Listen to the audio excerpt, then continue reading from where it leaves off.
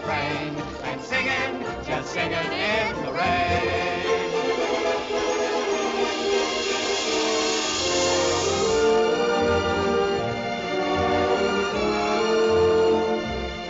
Hold it, Dexter! Well, Mr. Simpson, we're really rolling. Yeah, well, you can stop rolling at once. Huh? Don, Lena. All right, everybody, save it! Save it. Tell them to go home. We're shutting down for a few weeks. What? Well, don't just stand there. Tell them. Everybody go home until further notice. What is this? Yeah, what's the matter, R.F.? The jazz singer. That's what's the matter. The jazz singer. Oh, my darling little mammy, now little mammy, my little No, this is no joke, Cosmo. It's a sensation. The public is screaming for more. More what? Talking pictures. Talking pictures. Oh, it's just a freak. Yeah, what a freak. We should have such a freak at this studio. I told you talking pictures were a menace, but no one would listen to me.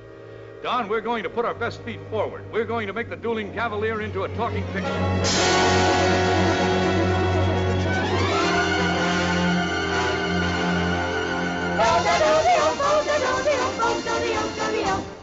Beautiful girl, you're a lovely picture. You were meant for me. All I do is dream of you the whole night through. You're all my lucky charms. I love you.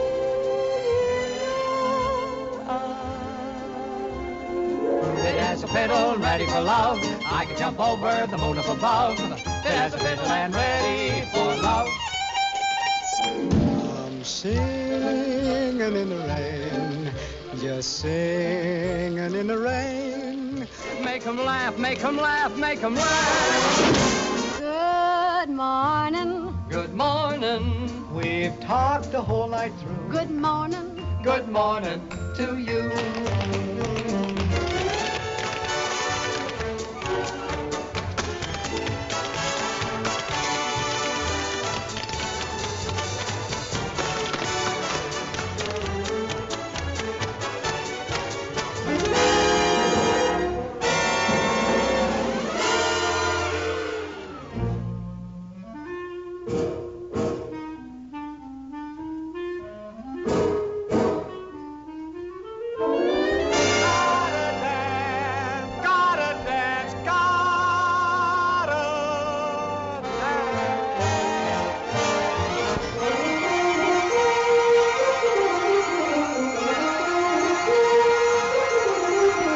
Broadway rhythm, it's got me. Everybody dance. Broadway rhythm, it's got me. Everybody dance.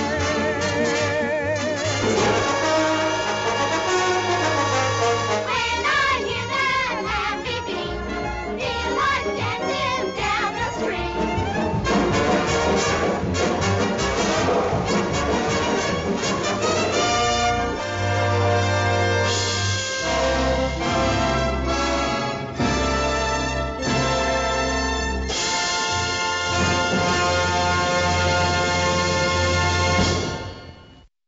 Hello, everybody, and welcome to Is It Yours, the movie review program. I'm Paul Spataro, and I am once again joined by my buddy Blaine Dowler. Blaine, welcome aboard.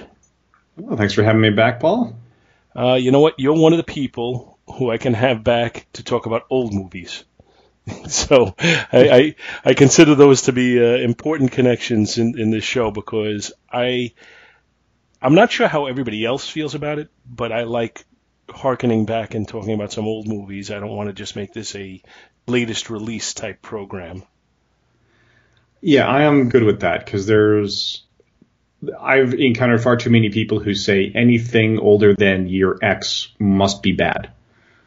And anyone who listened to us on my first appearance when we talked about Buster Keaton's The General knows that I pretty vehemently disagree with that. Yes, absolutely, and as do I. I think you may even have a broader taste for old things than I do, but I think I am still well beyond the average as far as that goes. So, I've got a to-watch list that probably rivals yours. Okay. I know I know you have a lot, but I have a closet full of DVDs to watch, so. You may find yourself busy between this show and your own. And before we get into things, normally I wait until the end of the show, but I wanted to just make sure I gave you a chance early on to pimp what you're doing, since it's in the production stage now. There's a common Is It Jaws listener who tends to post on the Two True Freaks podcast network Facebook pages as well. His name is Trey Hooks, and Trey and I are doing a show called 99 Years, 100 Films. It's going to be a monthly show launching in December 2019, and we're going to go through every movie that's ever won Best Picture at the Academy Awards. And the reason it's 99 years and 100 films will be explained in the podcast, because one of those years had 2 winners. Right, and I was aware of that. So that makes me feel very, very smart. And we were talking about lack of ego before, so I'm going to just blow that up right off the bat. And before we get into our movie, I also am very happy to say I've got some email, which I don't usually have. And I wanted to, if you'll indulge me, Blaine, I wanted to read the email. 2 of them are from people that are not you, and one of them is from you. So I figure while I have you on here, I'll read the other 2, and then we can address your comments as well. So the first one is from Jack Bond, and he says, I haven't heard feedback on Is It Yours, but I had to add 2 words to the discussion of National Treasure. These words are Carmen Sandiego. I, too, expected the movie to be the Da Vinci Code politics, but catching it halfway through on cable, found it to be the best possible pseudo-educational quest adventure one could want. And it's signed Jack. Okay, you know what? And so you totally agree with the Middletons, which is fine. I thought it was a really good story. I thought it was an entertaining movie, and my biggest drawback on it, as I made clear in our review, was I'm just not a Nicolas Cage fan, and I didn't buy him in the role of the learned professorial type. So that was the detriment for me. Yeah, I need to revisit that one. We talked about before how expectations can warp your perceptions. Mm-hmm. And I went into that opening night having heard enough reviews to go in expecting a Jaws 4 level movie. And I came out feeling like it was a very strong Jaws 2. Watching it now, I don't know if it would stay Jaws 2 or if it dipped to Jaws 3, but it's definitely better than the initial reviews would indicate it was. So, I ranked it as a Jaws 3 for me. And I gave it essentially, slightly more verbose, but the same review I just did now. Enjoyable, but it just, fell short for me. I don't really have any desire for multiple viewings on it. And Scott, everybody's mutual friend, Scott Gardner, was like, you hated it! I was like, well, no, I didn't hate it at all. But he expected, he was expecting me to give it a Jaws ranking, I guess. So he was disappointed with my Jaws 3. Anyway, moving on to the next email. It's from Jeff Paco Lubin. Hi, I just today listened to your podcast reviewing Rio Bravo. I'm fairly new to your podcast. I first tuned in after hearing Shag mention you'd done Twister, another great movie. I know your Rio Bravo episode was almost a year ago, but I thought I'd go ahead and drop a line your way. I love this movie. It was actually one of the last John Wayne Westerns I was exposed to growing up. I'm in my early 30s. I grew up on Roy Rogers, Gene Autry, and John Wayne, but this one is very possibly my favorite of the genre. Unlike some Westerns, it isn't the most thought-provoking one. It's a fairly generic plot, but the characters are fun and well cast. The music and humor are great, and even a generic plot is made to work well here. I think it also benefits from the fact that it is filmed well and in color, so it's easier on the eyes. Nothing against black and white for modern viewers. And it's just a fun movie. A lot of Westerns feel very dated or have heavy, somber plots, which can make for great storytelling, but some days you don't want to feel the weight of the world. You just want a fun movie, and this one scores on that front. It was great listening to you guys, and in a world so focused on modern entertainment, it's refreshing to listen to people admire the old classics, or even know who Gabby Hayes is, and I agree. Dean Martin had the coolness factor down to a science. Thanks for a fun listen, Jeff Paco Lubin. Well, thanks for the email, Jeff, and I'm significantly older than you, and it makes me feel good to hear somebody in their early 30s who's watching, Gene Autry and John Wayne and Roy Rogers. So I think that's pretty cool. I'm thinking probably that's a tip of the hat to your parents, because that's probably how you got exposed to that early on. But yeah, this was one of my favorites as well, if you couldn't pick that up from our review of it. And I agree with everything you said about it. It's well acted, well filmed, well directed, and just, well written. I don't know if you have anything to add on that movie, Blaine. I haven't seen Rio Bravo yet. Listening to it, it did make me rethink my perspective on John Wayne and what you guys were saying, because I was one of the people that was not, never really been enamored by his acting ability. And after hearing your comments, I went back and reviewed another one of his movies. I honestly forget which. It's in one of my massive 50 movies for $10 box sets. Okay, so probably not one of his big name movies. Oh, no. No, it's one of those ones where, it wasn't even a huge role. But I've appreciated that there's three main components to acting.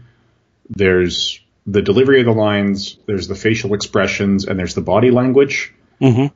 And I've never been terribly impressed with his line delivery or his facial expressions. And I was neglecting the fact that watching it, he actually was excellent at the general body language. It's like the way he carried himself really did show a lot more than his face or voice would indicate. So I would recommend that you watch the movie The Searchers, which I'm guessing you haven't seen. I have. You have? Because I think that is one of his better performances, and it does stand out to me in a lot of the scenes for his body language, because he's playing effectively a loner that has kind of a familial relationship, but he's still a loner, and I think his body language really, really emphasizes that during the movie. Yeah, it could be. I wasn't thinking about that when I first saw it, because I actually saw it in a film studies course where our prof introduced it as like the pinnacle of the Western genre, to the point where he said, if you don't find yourself totally engrossed in this film, give up on the Westerns. And I watched it and decided, okay, I now have permission to give up on the Westerns. Ooh, it feels harsh, but okay.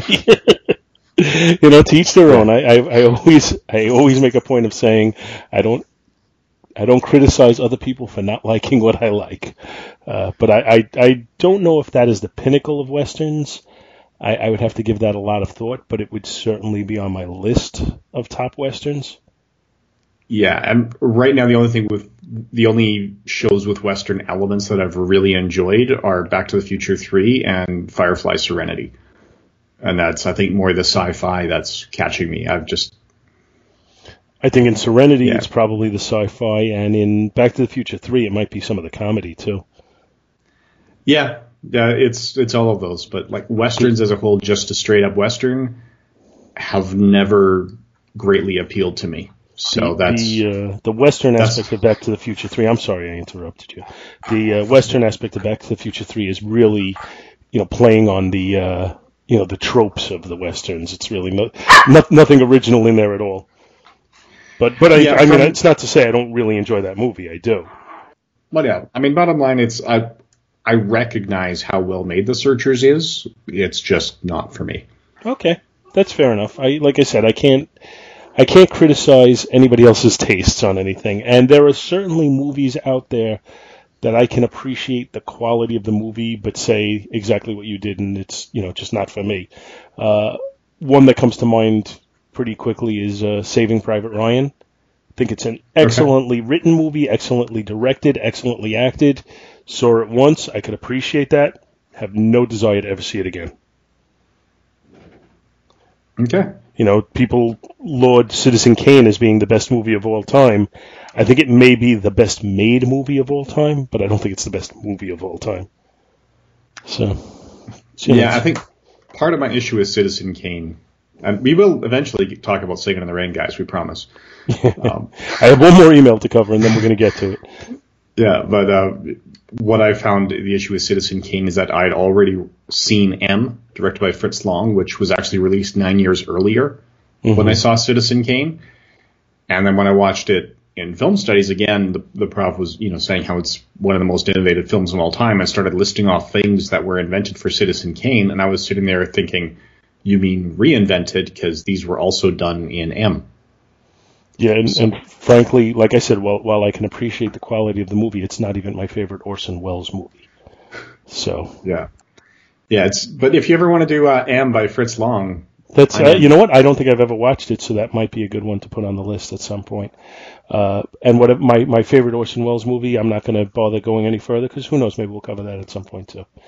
So my last email is from this guy named W. Blaine Dowler, and it says, "Hi, Paul and guests. I finally listened to your Battle for the Planet of the Apes coverage after seeing all 5 of the original films. Having watched all 5 films in 4 days, I want to respond to Andy's interpretation of the 5th film, in which he read the film as having said that time cannot be changed. I had the complete opposite interpretation. Watching the series in such a compressed manner, it was more obvious when history changed. If you go back to the 3rd film and watch the scene when Cornelius explains the history of their world, he says that the first ape to speak and lead the revolution was a gorilla named Aldo. The fact that is now Caesar who fills that role instead means that history has already changed, hopefully for the better. Thus, history can change, and we can see exactly how it has. Keep up the great work, Paul. Blaine." Yeah, I got to agree with you there. I don't remember what opinion I gave in that particular commentary when we did it. It's been several years since we did it. The interesting thing is I kind of always looked at the narrative by Cornelius about how apes came to talk, and then the fact that they changed it in the next movie. I always saw that as less planned and more of a just kind of continuity error that they made. But then when you put it in perspective as you did, you're either seeing what their actual intent is, or we're no-prizing it in such a way that it makes sense. And either way, I kind of like that interpretation. Yeah, I do feel it was planned, because I think having a gorilla named Aldo mentioned in film 3 and then be the adversary to Caesar, in film 5, a gorilla named Aldo would just be too coincidental in those roles. Well, you don't know how much revisionist history there is, but when they talk about it, a lot of times they make it sound as if, as they made each movie, they thought it was going to be the last one, which would go against the thought that they had planned out that eventually they were going to have Aldo in the 5th movie. Yeah, I should clarify my statement. When I said it was planned, I mean, not that when they were writing movie 3, they knew that this was going to show up in movie 5. I'm saying when they were writing movie 5, they decided to pull that piece out of movie 3 and deliberately rewrite it to show that history can be changed.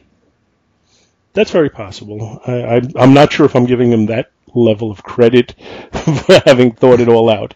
But like I said, whether it was planned out by them or if it's just a quality interpretation of serendipitous things, I'll take it either way and say, yeah, I am on the side of saying that they're saying history can be changed and is not written in stone. Mm-hmm. And it's still uncertain to me as to why the lawgiver is crying. Yeah, why the statue was crying. That was one. When I pulled out the commentary that you guys had, I was looking forward to hearing you discuss that to help me make sense of it, because I was coming up with nothing. Yeah, well, because I think the popular conceit is that it was crying because you can't change history, and while you can make minor changes in it, eventually it's going to go back to what's set in stone. And that's a lot of the interpretation, but it could be tears of happiness. I don't know. You can interpret it however you like.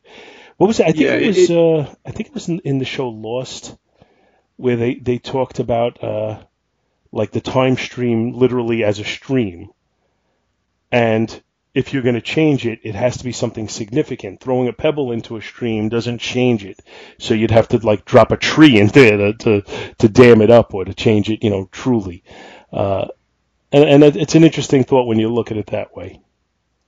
Yeah, I mean, it could have been like an all roads lead to Rome thing where they're going to pick a different path to the same destination, but I don't know.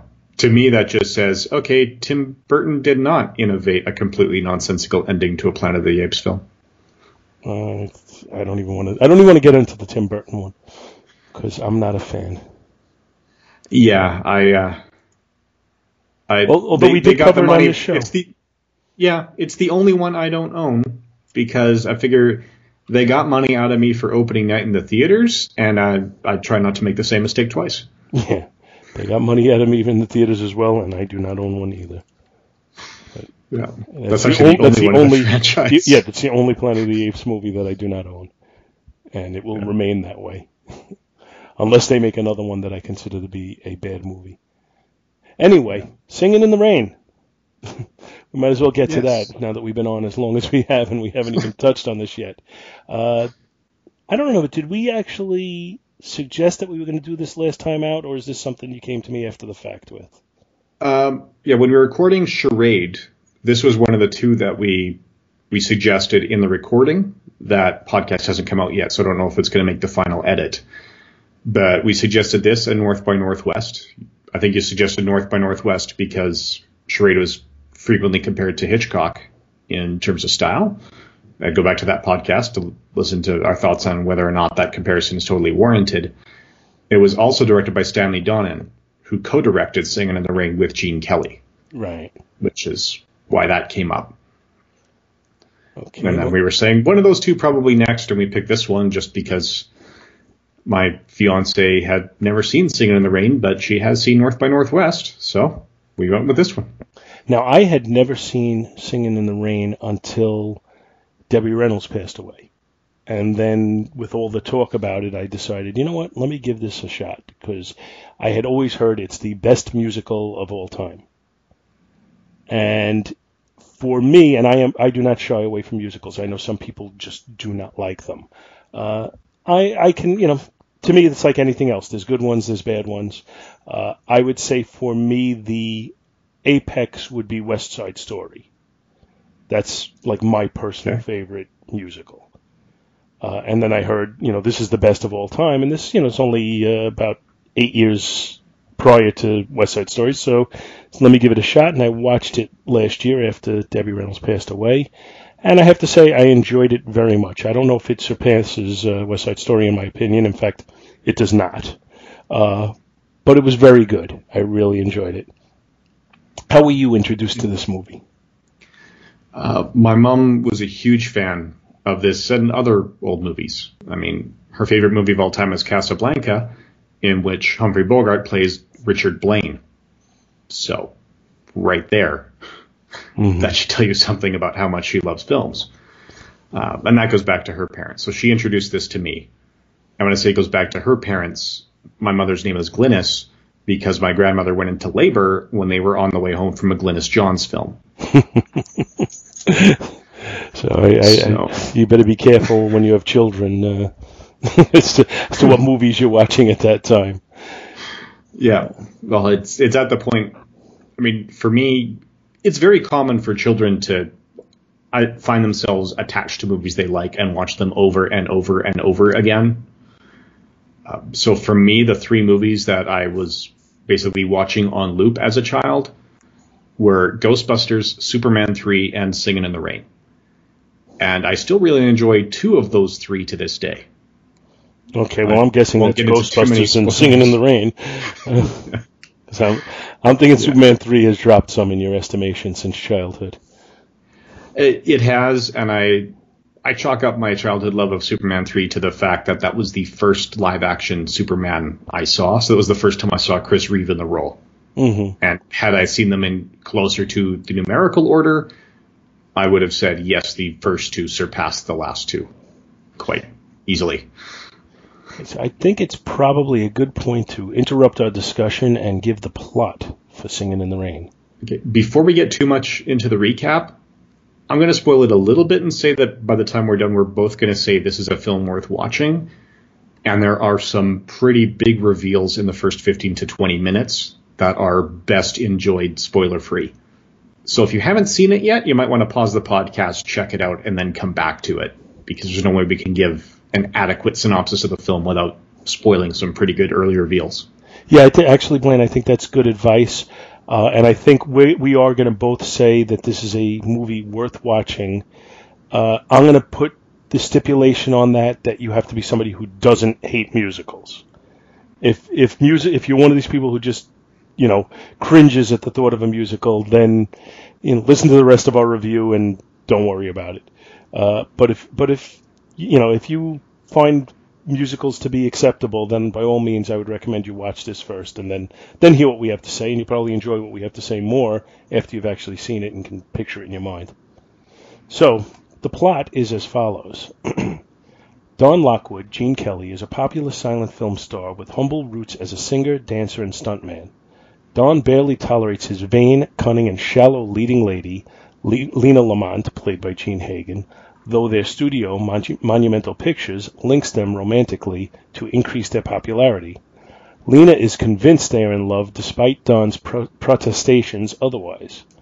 At the premiere of his newest film, The Royal Rascal, Don tells the gathering crowd an exaggerated version of his life story, including his motto, dignity, always dignity.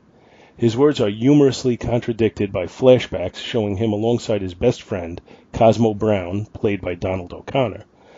To escape from his fans after the premiere, Don jumps into a passing car driven by Kathy Selden, played by Debbie Reynolds. She drops him off, but not before claiming to be a stage actress and sneering at his undignified accomplishments as a movie star. Later at a party, the head of Don's studio, R.F. Simpson, played by Millard Mitchell, shows a short demonstration of a talking picture, but his guests are unimpressed. To Don's amusement, Kathy pops out of a mock cake right in front of him, revealing herself to be a chorus girl. Furious at Don's teasing, she throws a real cake at him, only to hit Lena right in the face. She runs away. Don is smitten with Kathy and searches for her for weeks. While filming a love scene, Lena tells him that she had Kathy fired. Don finally finds Kathy working in another Monumental Pictures production. She confesses to having been a fan of his all along. After a rival studio has an enormous hit with its first talking picture, the 1927 film The Jazz Singer, RF decides he has no choice but to convert the next Lockwood Lamont film, The Dueling Cavalier, into a talkie. The production is beset with difficulties, including Lena's grating voice and strong New York accent. And I'm going to interrupt the review here to say, that's supposed to be a New York accent? Please. And it exasperates. I mean, I've lived in New York my whole life. I've never met anybody who has a voice that annoying. And Yeah, I didn't get New York from it. I got more like California Valley Girl before that was even a thing. Yeah, they'll let California have it. So, where was it? An exasperated diction coach tries to teach her how to speak properly, but to no avail. The Dueling Cavaliers test screening is a disaster. The actors are barely audible thanks to the awkward placing of microphones. Don repeats the line, I love you, to Lena over and over to the audience's derisive laughter. And in the middle of the film, the sound goes out of synchronization, with hilarious results as Don's voice is heard while Lena is speaking and vice versa. Don, Kathy, and Cosmo come up with an idea to turn the Dueling Cavalier into a musical called The Dancing Cavalier, complete with a modern musical number called Broadway Melody. Cosmo, inspired by a scene in The Dueling Cavalier where Lena's voice was out of sync, suggests that they dub Lena's voice with Kathy's. RF approves the idea but tells them not to inform Lena about the dubbing. When Lena finds out, she is infuriated. She becomes even angrier when she discovers that RF intends to give Kathy a screen credit and a big publicity build-up afterwards. Lena threatens to sue RF unless he orders Kathy to continue working uncredited as Lena's voice. RF reluctantly agrees to her demands, as a clause in her contract states that she can sue whenever denied a role of her choosing. The premiere of The Dancing Cavalier is a tremendous success when the audience clamors for Lena to sing live. Don, Cosmo, and RF tell her to lip-sync into the microphone while Kathy, hidden behind the curtain, sings into a second one. While Lena is singing, Don, Cosmo, and RF gleefully raise the curtain, revealing the fakery. Lena flees. A distressed Kathy tries to run away as well, but Dawn proudly announces to the audience that she's the real star of the film. Later, Kathy and Dawn kiss in front of a billboard for their new film, Singin' in the Rain. So, again, popularly the best musical of all time. Not quite that for me, but a really, really good and enjoyable musical. And I'm not going to ask you to give it the Jaws scale yet, but I'm curious as to what you think of it, just as a general take. The way I put it when we discussed Charade is that I do consider it the best musical of all time, but I wasn't going to leak whether that was a Jaws 1 or Jaws 2 because I do have issues with musicals in general that I will elaborate on when it comes time to put it on the scale. Yeah, well, a lot of people just have issues with the concept that people just burst into song out of nowhere in their everyday life. And I can understand that, and I can appreciate that, and yeah, it seems a little silly. But, there's a lot of silly things that I watch that I enjoy. So, like I said, I don't really have a problem with the concept of a musical. I just want it to be entertaining and well done. The thing that jumped out at me was the performance of Donald O'Connor, and I'm going to want to talk about him a little bit more in depth in a moment. But I think we should work our way down and start with Gene Kelly as the star of the movie.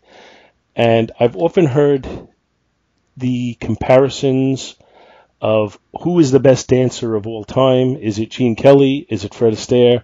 And then at one point, people were like sticking Michael Jackson into the conversation. I don't know. The dance styles are all so dissimilar. And it's funny because if you look on YouTube, you can find performances where Fred Astaire and Gene Kelly danced on the stage at the same time. And it's interesting because they are very, very different. Fred Astaire had a look, as he was dancing, it looked like he was floating on air. Gene Kelly didn't have that look, but he was very, very smooth, just the same. Definitely a different style, but both of them, really top notch. And I just look at it and I think, wow, I couldn't even take the first step at something like this. But beyond that, I thought his line delivery was really well done. He just had this appeal to him. He had this charisma every time he was in the camera. And I'm sure it didn't hurt that he was, at least partly a director of the film. I'm sure he had a lot to say in the camera angles that he was in and how he was portrayed. Mm-hmm. Yeah, he did have a lot of input, and apparently he and Stanley Donen were really coordinated and working almost like first and second units. The way Donald O'Connor described it on the Blu-ray commentary is that he'd seen co-directed films and watched the directors go off to argue and delay production, whereas Kelly and Donen, if they had any arguments, it was just between the two of them in private, and by the time they showed up to film, they both knew exactly what they wanted. And that's exactly what was turned in. There were no surprises for either of them when I watched the dailies from the other one. So they were apparently very well in sync, which is necessary because this actually had a fairly rushed production schedule. It was filmed in the middle of An American in Paris. Okay. You want to touch on that a little bit now? Because I know we had a slight discussion about American in Paris, which is a movie I have not seen, but I know, Blaine, you recently rewatched that. I did, yeah, for the first time since I was a child. And An American in Paris is something that we will cover on 99 Years, 100 Films, because it did win Best Picture for the 1951 releases in the 1952 ceremony. And that one is the one that Gene Kelly considered his magnum opus, but there were just issues getting things set up. So Kelly became available. He came, did Singing in the Rain almost for fun, went back, shot another 4 months of An American in Paris, and then came back to do the Broadway Melody number in Singing in the Rain.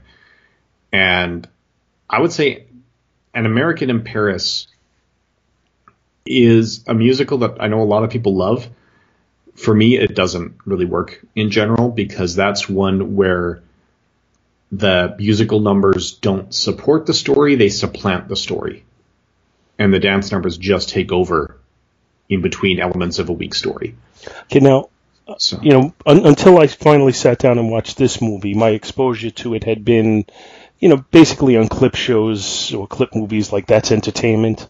So I had seen the Singing in the Rain performance probably 25 times before I ever actually saw the movie. Or Good Morning I had seen before. You know, there was a lot of stuff that wasn't new to me. And I've seen clips from An American in Paris as well, and that seems to be, from the clips at least, seems to be a less joyful movie. I would, if secondary to being a musical, I would term this a comedy.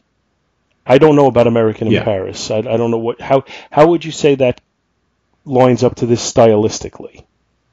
I would say Singing in the Rain is definitely a romantic comedy with musical numbers in it, whereas An American in Paris it's more of a romantic drama, and even the romance I didn't find it particularly romantic. I mean, Gene Kelly's character falls for a 17-year-old character and comes on far too strong. She clearly says not interested, and he doesn't take no for an answer, like dragging her away from her friends and onto a dance floor and pulling her closer and that sort of thing. It really did not play for me.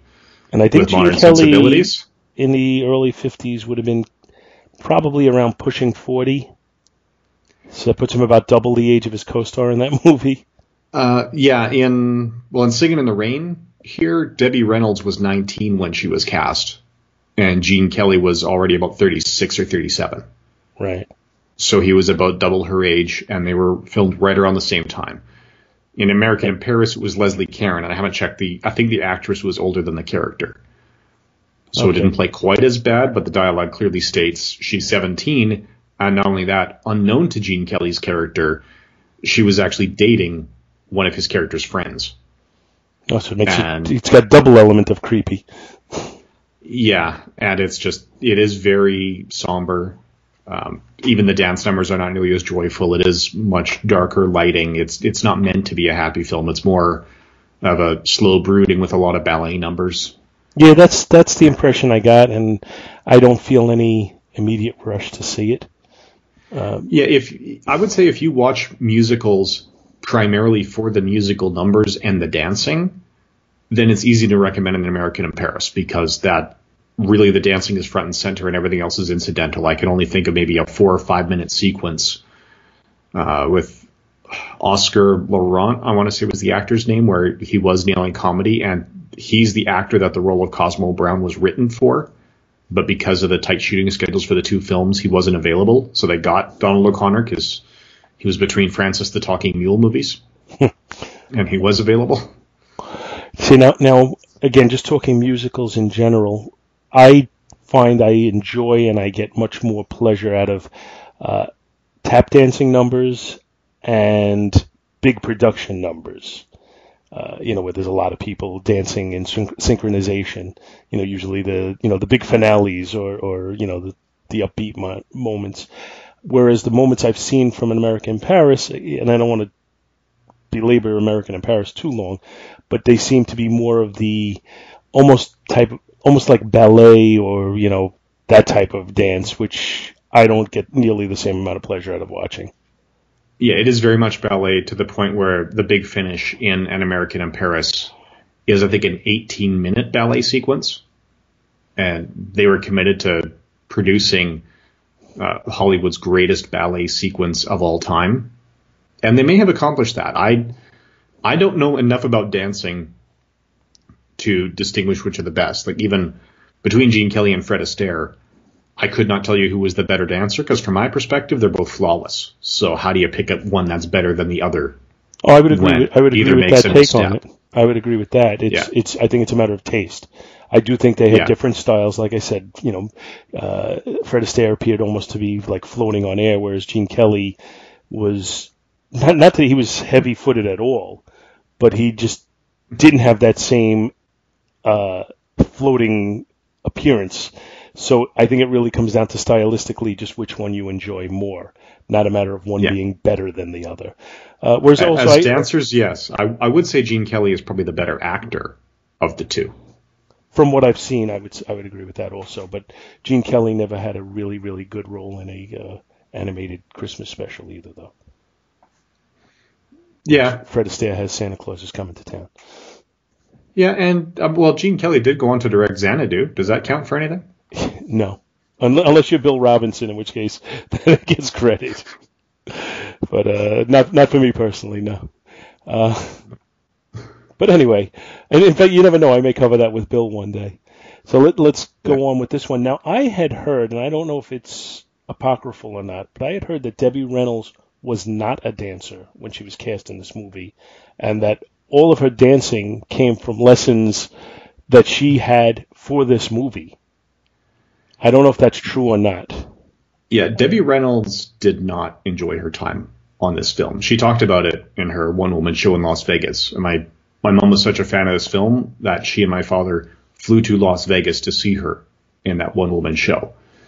And Mom got her autograph later, which remind me, because there's a story to that. I'll try and remember. But, yeah, Debbie Reynolds came in with a gymnast background. And, a lot of people, they've gotten mixed reviews of Gene Kelly as a director. On the one hand, he is open to ideas from absolutely anybody who's got any job on the set. You could be a grip, you could be a gaffer. If you've got an idea, he will listen to it. And he doesn't care where the idea came from.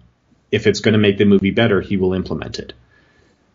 The downside to that is that if the thing that made the movie better was to have Debbie Reynolds keeping step with people who'd been dancing all their lives when she had no formal dancing practice, well, he was an unforgiving taskmaster who said, no, you're going to learn to do this and do it in 6 weeks' time. So well, I got to tell you, what I saw on the screen looks like they did a damn good job with it. Because I didn't, as somebody who doesn't really know dancing to speak of, I did not see any point in her dancing where I thought, boy, she can't keep up with them. That never entered my mind. Oh, yeah, she was there, and it was long, it was hard, it was grueling. She first met Fred Astaire at the end of shooting. She just did not have the strength to go home. So she was curled up crying with her feet bleeding in her shoes underneath the piano on stage. And Fred Astaire went by and heard this girl crying and found her and actually reached out and comforted her and talked to her and said, no, you know what? It's going to all be worth it. Like, I've been hearing about this movie. You're going to pull it off. This is going to be great. And he helped do a lot to comfort her. If you listen to the commentary on the DVD, it's got the writers, it's got Stanley Donen, it's got Donald O'Connor, and Debbie Reynolds' voice is in there, but it's weird. She doesn't actually contribute any anecdotes of her own. They have her introducing other people. So everyone recorded separately. The writers recorded together. But it was like Donald O'Connor was on his own, Stanley Donen was on his own. They had the director of the recent Moulin Rouge, because it was recorded around the time that Moulin Rouge was big and they thought it was going to bring the musicals back. So he was in there, and all Debbie Reynolds ever does in that is just introduce them, because she grew to recognize how good the movie was, but she has very few fond memories of the actual production itself because it was so grueling, because she was just not, this was not her background. Right. But eventually became her background. No, you're doing it anyway. Going forward, I think it became her background. So I guess it worked out. He just made her work. He just had her practicing the numbers 18 hours a day, 7 days a week, with that choreography, with those numbers. So she had to learn these exact steps for these exact dances to get away with it. Mm-hmm. And so like I said, I think they did a hell of a job. I think, I think one of the signature moments is when they do Good Morning. And I just think it's terrific watching the three of them dance in synchronization the way they do. And it's just, it's a very upbeat, happy type dance. That's the type of dance, like I was saying, when I watch dancing, the type of numbers I appreciate. And that's one of them. Something like that. Another one, and this is just my being a master of segue here, is Donald O'Connor's solo dance, where he's just phenomenal. I had no idea that this guy was so talented. Over the years, when I was growing up and I saw him on things, he was always kind of the background supporting player, and he is a supporting player in this movie, but he can command the screen by himself. He didn't need, he didn't need other people on the screen with him. He was able to do it on his own, and what a great dancer he was. Yeah, I said that this role was originally written for somebody else, but I think it's a happy accident that it ended up with Donald O'Connor in that role anyway. Because, maybe Oscar could have pulled it off, but I can't picture anybody else in the role of Cosmo Brown. Who else? Who was it? Do you know who it was written for? it's Oscar something who was the Gene Kelly's co-star in An American in Paris. Okay. And I'm blanking on his last name. I should have looked that up, but. Well, it's one of these roles though, where he seemed so absolutely perfect for it that it's hard to imagine somebody else playing it as well. You know, you never know, but it's just hard to imagine that in my mind. Yeah, to me, the recasting was done for far less tragic reasons, but it is, as beneficial to the film as it was to recast Peter Venkman as Bill Murray after the death of John Belushi. That role was written for Belushi, but I can't see anyone but Murray in it now. Yeah, I would agree. I mean, it seems he pretty much. I won't go as far as to say he carries that movie, but he is kind of the undisputed star of it. Yeah, so yeah, he is the one that stands out. It's definitely a role that he was very, very qualified to take, and I'd say the same thing for Donald O'Connor. And the thing that amazes me, taking it back to Donald O'Connor, is when he's performing that scene, the facial movements he makes. For comedic purposes, but I don't know how anybody has that kind of control over their facial muscles. Yeah, I don't get it either. Like, when he smacks into the brick wall and bends his nose, I don't know how he kept his nose that bent. And that was another grueling one to do because Donald O'Connor smoked 4 packs a day. They filmed that in a day. Mostly in one continuous take, you might notice. So there's a few very long takes in the middle of that. And when it was done, he had 3 days bed rest because his smoking habit was so bad he could barely do it. And some things, like at the end, he runs up first a couple of slanted walls to do backflips, and then the third one he jumps through the wall. I didn't realize until they were doing the commentary when he suggested that, Gene Kelly says, "Sounds great, but can you do that?" And Donald O'Connor's response was, "I don't know, I never tried. Let's find out." So the first time he did it on camera. He took 3 days bed rest. He came back and found out somebody mishandled the negatives and all the footage was destroyed and they had to shoot it all again. Oh, God. Well, I don't know if the original could have been any worse, any better, rather, than what they got, though, because that is just a phenomenal number in the movie. Yeah, that is one of the standouts. I mean, Singing in the Rain might be the title piece, but the title of the film was determined before they even knew what it was about.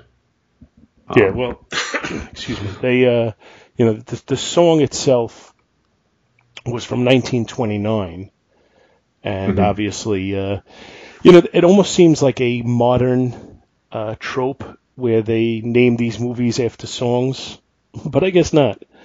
There's so many, and I can't think of examples off the top of my head, but there's so many that come out and it's, a song from the 60s or whatever, or the 70s, and that they have the movie named after it. And I guess, it is something that existed well before that recent time. And in Singing in the Rain, that's what they did. They had the song first and then decided to make a movie around it. Now, I guess we should talk a little bit about that sequence. That's an interesting dance number because the style kind of varies throughout. There's points where he is almost doing kind of a ballet dance in the rain, and then there's other points where it's a tap dance. And then there's the other scene when he's like, purposely splashing the water where, that's the one where he's the absolute anti-Fred Astaire, where he's got tremendous weight to his dance as he's doing it. And then, the cop comes along while he's doing it, and I always think, what's the cop care if he's dancing and singing in the rain? Was he going to arrest him for it? But then he sheepishly walks away, and it's an incredibly well choreographed scene, and I assume that's all Gene Kelly's doing. Yeah, he had it all planned out, and all they knew is the camera was going to have to follow him. They said what the original idea of the writers. Well, it started with producer Arthur Freed, who actually wrote all the songs. So he started as a composer, and then he became a producer, and convinced the studio, MGM, to make a movie based on all of his songs. And the writers said, well, you know what, all these songs belong in the late 1920s when they were written and popular, and that's why they decided to set the movie then. And then figured, well, that was, they want something happy. There was the turmoil from the silent movies. Can we do something with that in a comedic style? And that's how it all came together. But that's why they had the flashback in The Dancing Cavalier to the Broadway melody, because they needed a way to get the Broadway melody in there. What a great contrivance of the script to have it that they're making the switch to talkies, and this big silent star has got the most irritating, grating voice in the world, and they have to figure out a way to get around it. I mean, it's just a very, very clever plot twist. It was, and it was loosely based on the real experiences of some people that they knew who had been silent film stars that did not translate to the talkies.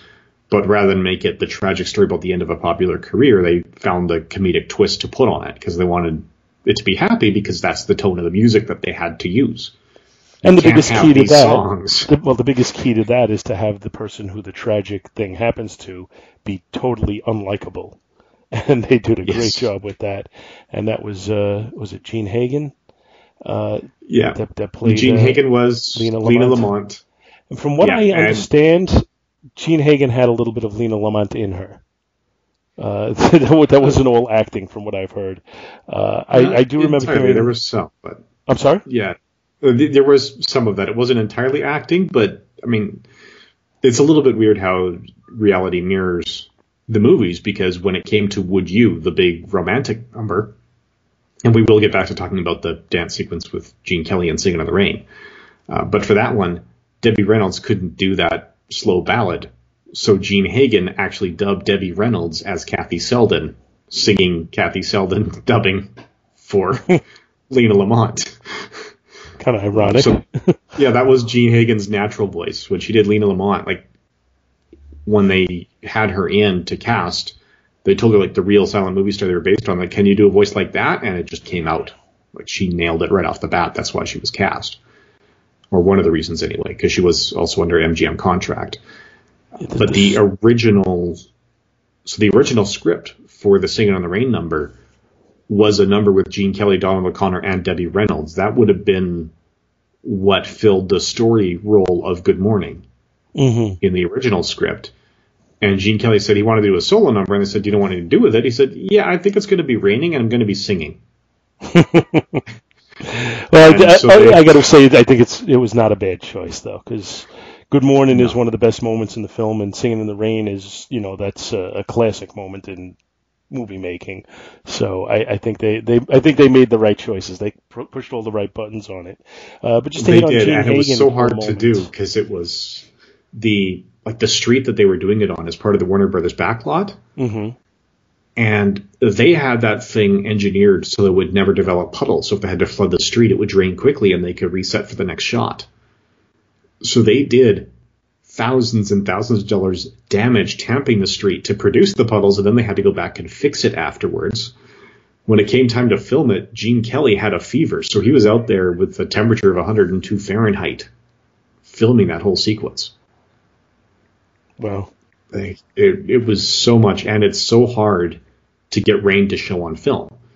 Because to get something to show on film, well, you think, well, how hard is it? You point the lights at it, but that works when light reflects off the thing and into the camera. To get rain when you can still clearly see him needs intense lights in both directions, because you can't reflect light off rain. It's transparent. You have to backlight it and let it scatter to see it. So you need bright lights behind the rain to get the rain to show up on film, and another bright light in front on Gene Kelly so he's not in shadow. It was incredibly difficult to get it lit and have the camera move under the puddles. It was not an easy thing to shoot. But again, Gene Kelly, he's a taskmaster. He's like, no, this is what's going to make the best possible film. This is the day we have to do it. We're doing it today, and we're getting it done. You make it work. One of the moments in that sequence it's almost just a little throw-in, but I really like it. It's just it just sets a tone. Is, he's dancing around, he's using the umbrella as a prop, and there's a man walking in the rain looking miserable because he's getting all wet, and Gene Kelly just kind of hands him the umbrella and then goes on dancing. And you see that guy, as the guy's walking away, he just opens the umbrella and he's using it like it didn't faze him in the slightest. And I thought that was a nice little touch in there. Yeah, and if anything, he picks up the pace.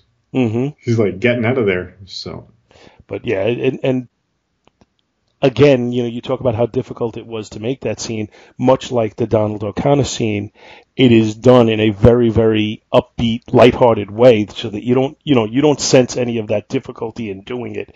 Everything looks so natural as he's doing it, which is just terrific, and that's one of the things that makes it fun.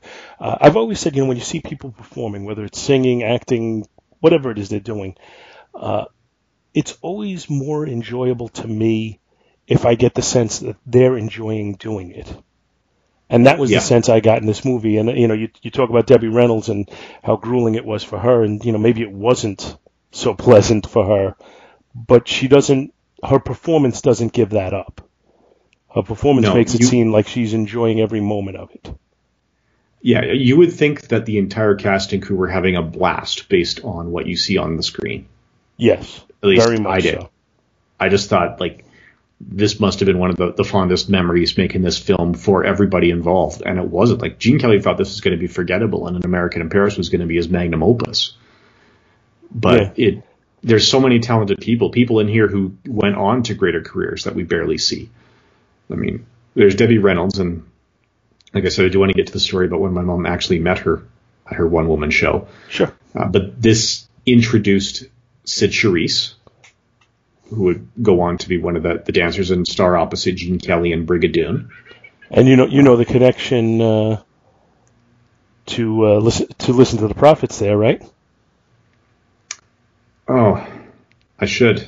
I think she did eventually show up on Star Trek, did she not? If she did, it was because of the connection, which is her niece is Nana Visitor, who played Kira Nerys. Right, that's the one. Did you catch the connection to the 1966 Batman in this movie? 1966 Batman? No, not offhand. Maybe when you tell me, it might be obvious, and I'll kick myself. But let's hear. When the movie opens and everyone's showing up for the premiere of The Royal Rascal, and Dora Bailey is there interviewing them on the red carpet. And Harriet. Yes. Yes, I didn't connect that at all until you just brought me there. Yeah, because she did lose a lot of weight in the 14 intervening years. Did you recognize the diction coach who was working with Gene Hagen or Lena Lamont? The one who said, round tones, round tones. Don't let me hear you read your lines. Only with the rolled R's I can't do. I'm trying to remember now. She was definitely familiar to me, but I don't know off the top of my head. She's got...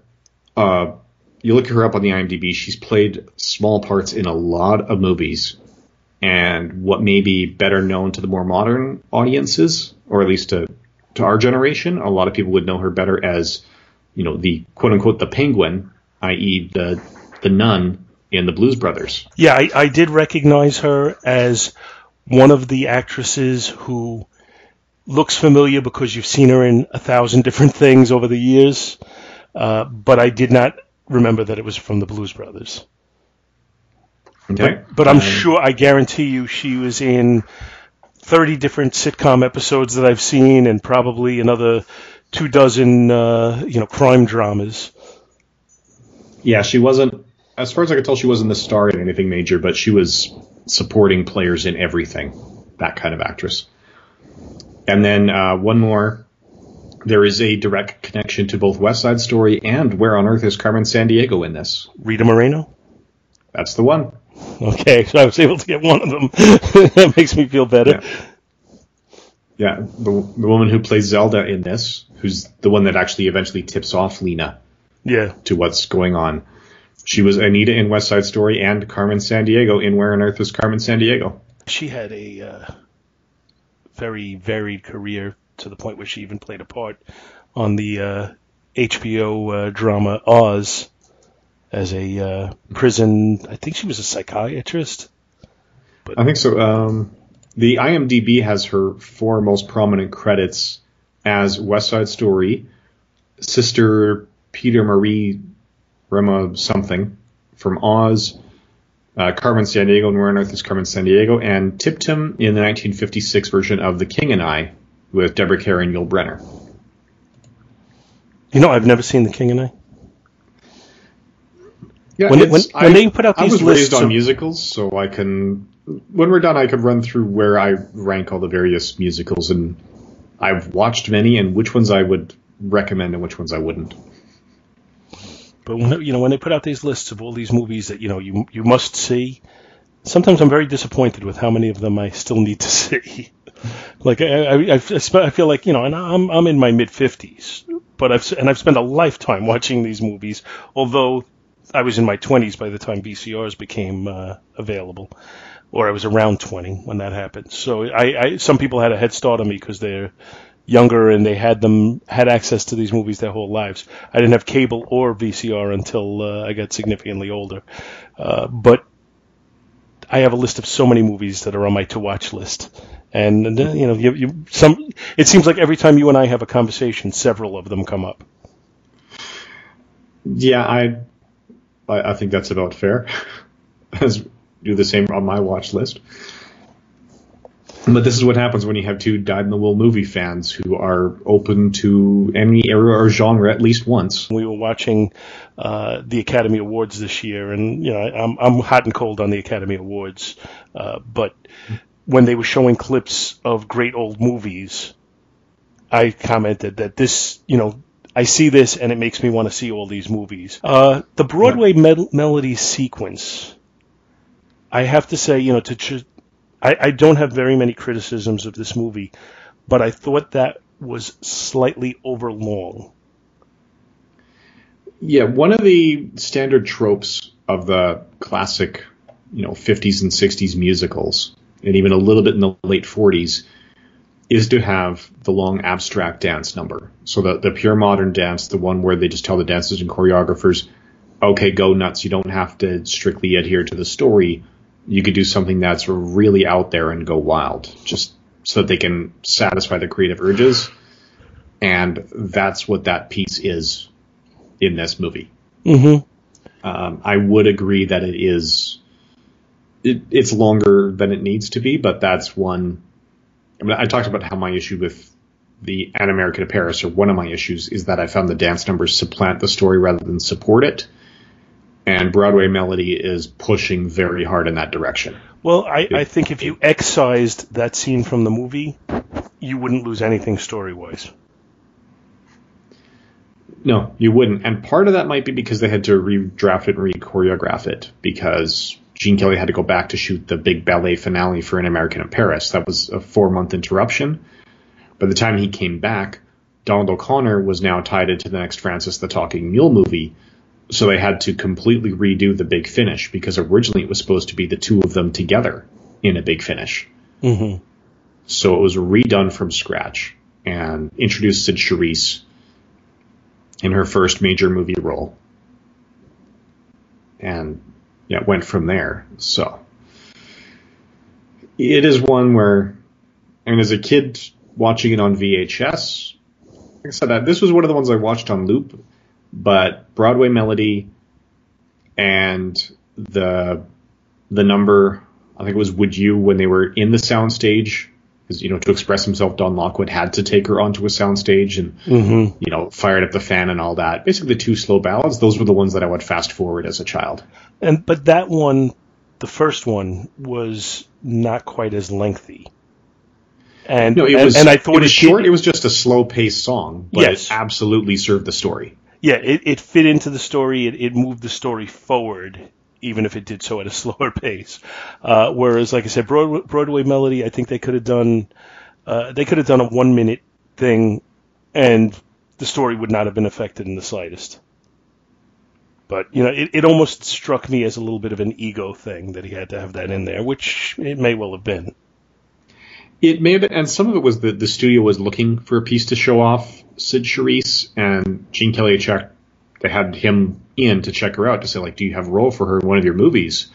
And he was really impressed with her outright dancing talent and said, yeah, we'll make it work and put her in Singin' in the Rain. Not in An American in Paris, but in Singin' in the Rain, because he had less faith in that, so he was okay sort of co-opting it to showcase her. Right. And I can't help but wonder if they hadn't brought him in to showcase Sid Charisse and push her, what Broadway melody had been him saying, "Gotta dance," and going from agent to agent, come in, wow the people in the speakeasy, and then head out for the big finale and just skip everything where we see Sid Charisse at this point. Yeah, I think it would have been fine that way. So, that's probably the only significant criticism I have of the whole movie. I think the rest of it moves along at a fairly good pace. It's got some funny moments. It's got some catchy songs. I don't really have any other negatives for it. I don't know if you have anything else that you would point to as a negative. Nothing really problematic. I mean, I do find that Douglas Fowley as Roscoe Dexter, when they're doing the flashbacks, some of his line readings are kind of awkward, especially in the flashbacks and a little bit later. But, right before Gene Kelly steps forward as Don Lockwood and says, "Hey, I think I could do that," when he's going, No, you're supposed to go over the bar and and smash into the glasses. You got it? Okay, Bert. Oh, swell, just swell. That whole thing I find forced. It just did not flow naturally. Okay. Yeah, I wouldn't necessarily disagree with you. It didn't stand out as bothering me, but now that you point it out, I would say, yeah, that's true. They could have had those lines delivered a little better. I think he was meant to be a two-dimensional character, and they just let it go that way. Yeah, he was meant to be a bit of a caricature, and it didn't. I don't remember how many times I watched it before that started to wear on me. I remember that bothered me a bit as a kid, but I don't know if that was like something that bothered me on the first viewing or the 100th viewing, because like I said, this was one of the ones in regular rotation, and I have always been a morning person to the point where I could watch an entire movie before school every day. Mm-hmm. That's another thing we have in common. Yeah. So there's a few of these. But I wouldn't have a lot else against it, at least in terms of the finished product on screen. I mean, like I said, apparently things weren't quite so happy behind set, like Debbie Reynolds said in her one-woman show. And to get back to that story before we start wrapping things up, my mom went to get her autograph afterwards. And when she said, please make it out to Glynis, Debbie Reynolds would, you know what, that's not a very common name, but I've got a good friend named Glynis. And my mom explained how it was named after Glynis Johns coming back from one of her movies. And when her mother went into labor, and Debbie Reynolds said, Glynis Johns is the friend I was talking about. I need to let her know. So, and if listeners don't know Glynis Johns by name, I would say she's probably best known as Mrs. Banks and Mary Poppins these days. Right. Okay. So, yeah, that's kind of cool. It's just a shame she didn't say, why don't you give me your number and I'll have Glynis give you a call. Yeah, but again, this would have been early 2000s, like 10, 15 years ago. It was after Mother, for sure. Right. The Albert Brooks movie. Because he took Albert Brooks was born Albert Einstein because his dad thought it would be funny, but Albert Brooks renamed himself after his dad's vaudeville partner because he said, no, I'm not living my life as Albert Einstein. And just for the trivia point of view, and his brother is Super Dave Osborne, who now has a recurring role on Curb Your Enthusiasm. Yeah, born Bob Einstein. Yes. And he kept the name because you could be Einstein or you could be Albert, but being both is the issue. Okay, so I guess it probably is time to start wrapping it up. And yeah, I think there's the box office performance and then the Jaws scale are about all we got left. Because we're not going to talk about the score because we've been talking about the individual songs throughout. So did you look up the box office or no? No, I deliberately didn't because I think it's a more interesting podcast when your guest doesn't know. Okay. I know for sure is that An American in Paris had a bigger impact on it than that.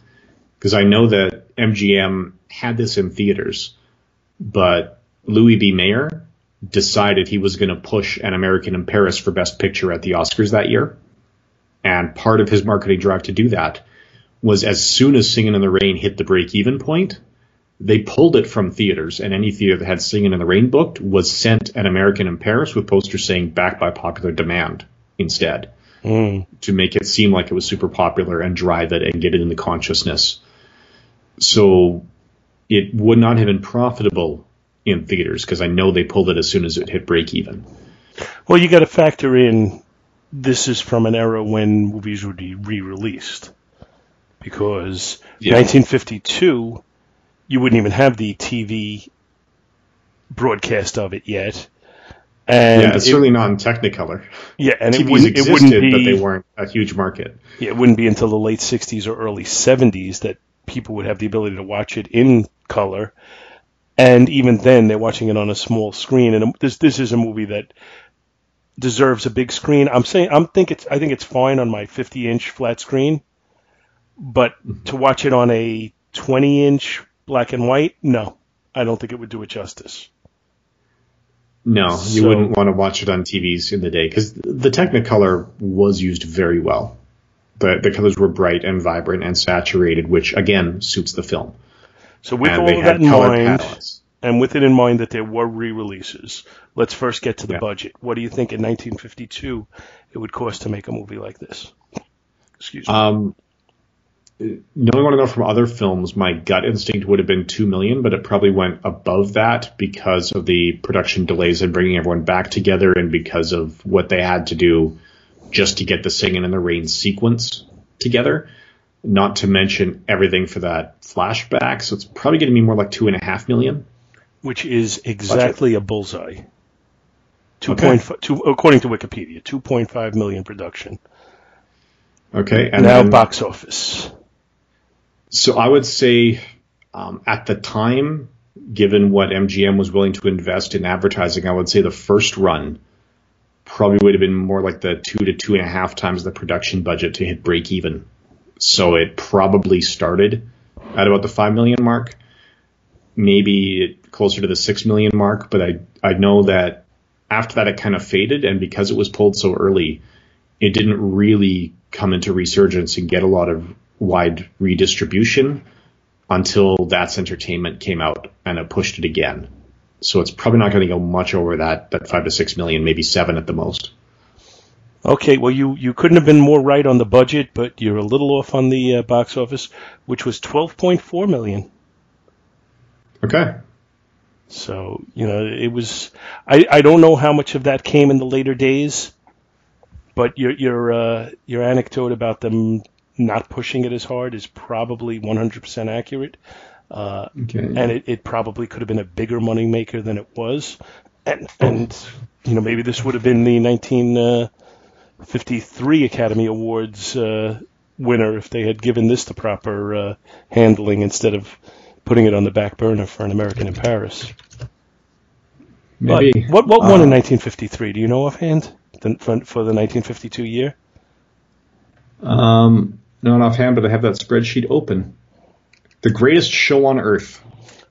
Okay, so yeah, I could see this having beaten that out if it had gotten the proper push.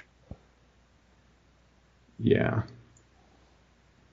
But just the same, it is what it is. And the question, though, is it Jaws?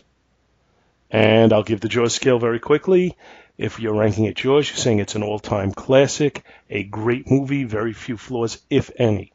Jaws 2, a very solid movie, worthy of repeat viewings, but not quite at that great all-time classic level. Jaws 3, some enjoyment out of it, not really the most memorable movie, not great, but nothing terrible. Jaws 4, terrible. Blaine? Okay, I'm going to say that, I do have general problems with musicals, and it is the one that you alluded to. I need to understand why people are bursting out into song. And that's an issue I have with a lot of musicals. This one gets over that quite nicely because the only people who just randomly burst out into song are the three main cast characters. Right? You've got Don Lockwood, Kathy Selden, and Cosmo Brown. And that's who they are. They are song and dance people from the start. That's what they want to do. That's what they love. Anything else that's a bigger production is a bigger production made for a musical film. So that's none of those red flags go up for me here because, you have justification on screen for why every song and dance number is happening.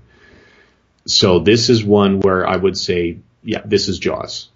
I mean, in The General, I talked about how that was my acid test for the silent films. Give me half an hour of The General. If you want to turn it off, I will never bother you to watch a silent film again. I've never actually done that with musicals, but I think that Singing in the Rain could serve that purpose.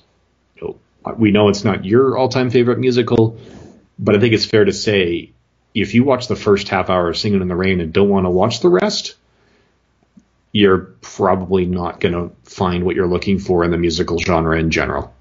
I'm going to say if you get through Make 'em Laugh and you still feel like you could turn the movie off, then it's not for you. But I would say give it until then. And, I have to generally agree with you. I'm going to give it the qualification of saying it is a musical. So for some people, musicals just don't fit what they want to see. And if you're one of those people, if you know for a fact you are one of those people, then you probably just shouldn't watch this at all.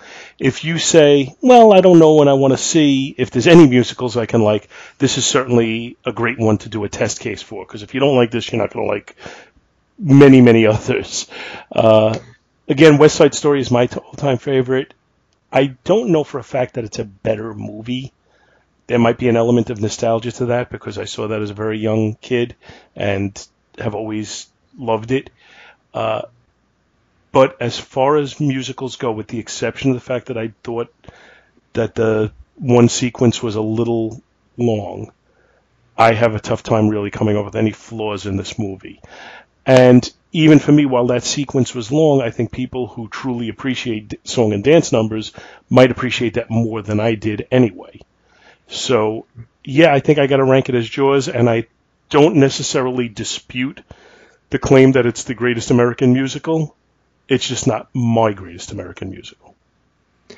Yeah, and, I mean, to be fair, Singing in the Rain did not win any Oscars, although it was nominated for original score for the orchestral pieces, and Jean Hagen was nominated for actress. But supporting other actress. musicals, supporting actress, but yeah, other musicals have made Best Picture, including West Side Story for the 1961 releases. The Sound of Music and My Fair Lady got it in, Sound of Music 65, My Fair Lady 64, Sound of Music and West Side Story both being directed by Robert Wise, I believe. Mm-hmm. And it's funny though, like by the time you got to 64, 65, the musical was pretty much a dying breed, but the Academy hadn't realized that yet. Because then you see some of the musicals that were made, in that era, the Dr. Dolittle and Lost Horizon. You could just see like they died a slow, lingering death. And although I can find some pluses in those movies and liked certain aspects of them, you could see they were grasping at straws at that point, trying to keep the musical alive. Yeah, I think one of the biggest mistakes in Academy history is when Oliver won Best Picture for the 1968 releases. Mm-hmm. Not that Oliver is a bad movie or an undeserving movie, but that was the same year that 2001: A Space Odyssey, the original Planet of the Apes, How the West Was Won, and Rosemary's Baby were released, and none of those were even nominated. Yeah, that's kind of scary that they didn't even nominate any of those. And you look at the field for that year, it was Oliver, Funny Girl, The Lion in Winter, Rachel, and Romeo and Juliet. Yeah, I think it's Rochelle is how they pronounced it, but yeah. Oh, excuse me. I just think of Seinfeld when I hear Rochelle. Yeah, that's what they were talking about, but yeah. But just you mentioned some all-time classics, and I would say the movies that were nominated were mostly not. I mean, there's, Barbra Streisand fans out there who will tell you Funny Girl is an all-time classic. And I guess there's some, I saw Oliver as a kid. I think I went on a class trip with my school at the time, and we saw it at Radio City. Saw a lot of very memorable movies at Radio City back when I was a kid. And I enjoyed it very much, and I still do. But Best Picture, I don't think so. Up in New York. Yes. Well, now they don't even show movies at Radio City anymore. They just have the Rockette, the Christmas show and whatever. Yeah. Well, yeah, of those, those four I mentioned are pretty much universally considered to be better movies than Oliver. I haven't seen How the West Was Won. I can heartily recommend Planet of the Apes and 2001: A Space Odyssey, 2001 being my all-time favorite movie. Rosemary's Baby, I enjoyed the first and only time I watched it, and thought, wow, that's amazing. And, you know, what else can I find by this director? And ran Roman Polanski's name through Google and discovered that I will never be able to shut off my brain and just watch any movie he's directed ever again. Because he's a bad, bad man. Yeah. So just leave it at that. Anybody wants to know why he's such a bad man? If you don't know already, just Google him. Yeah, but the information is easy to come by. Much like Roman Polanski, Rosemary's Baby to me is almost a defining movie for the word creepy. And Roman Polanski is also creepy. So it goes well. Anyway, thanks for coming on again, Blaine. I appreciate it. Good night, Kathy. See you tomorrow. Good night, darling. Take care of that throat. You're a big singing star now, remember? This California dew is just a little heavier than usual tonight. Really? From where I stand, the sun is shining all over the place.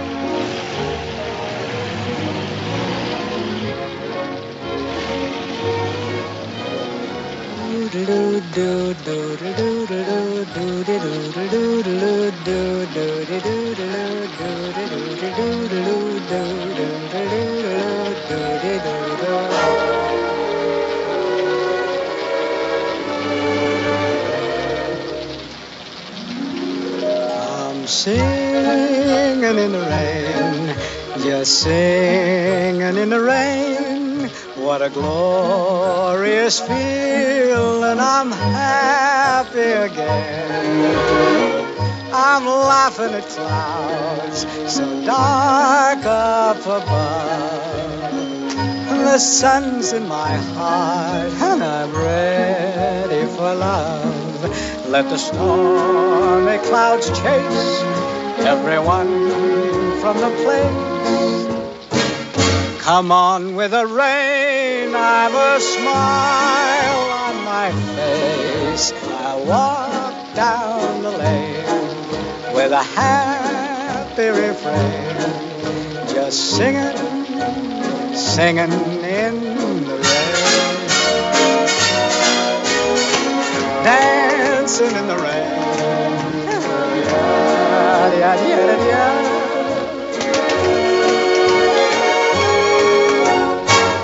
I'm happy again.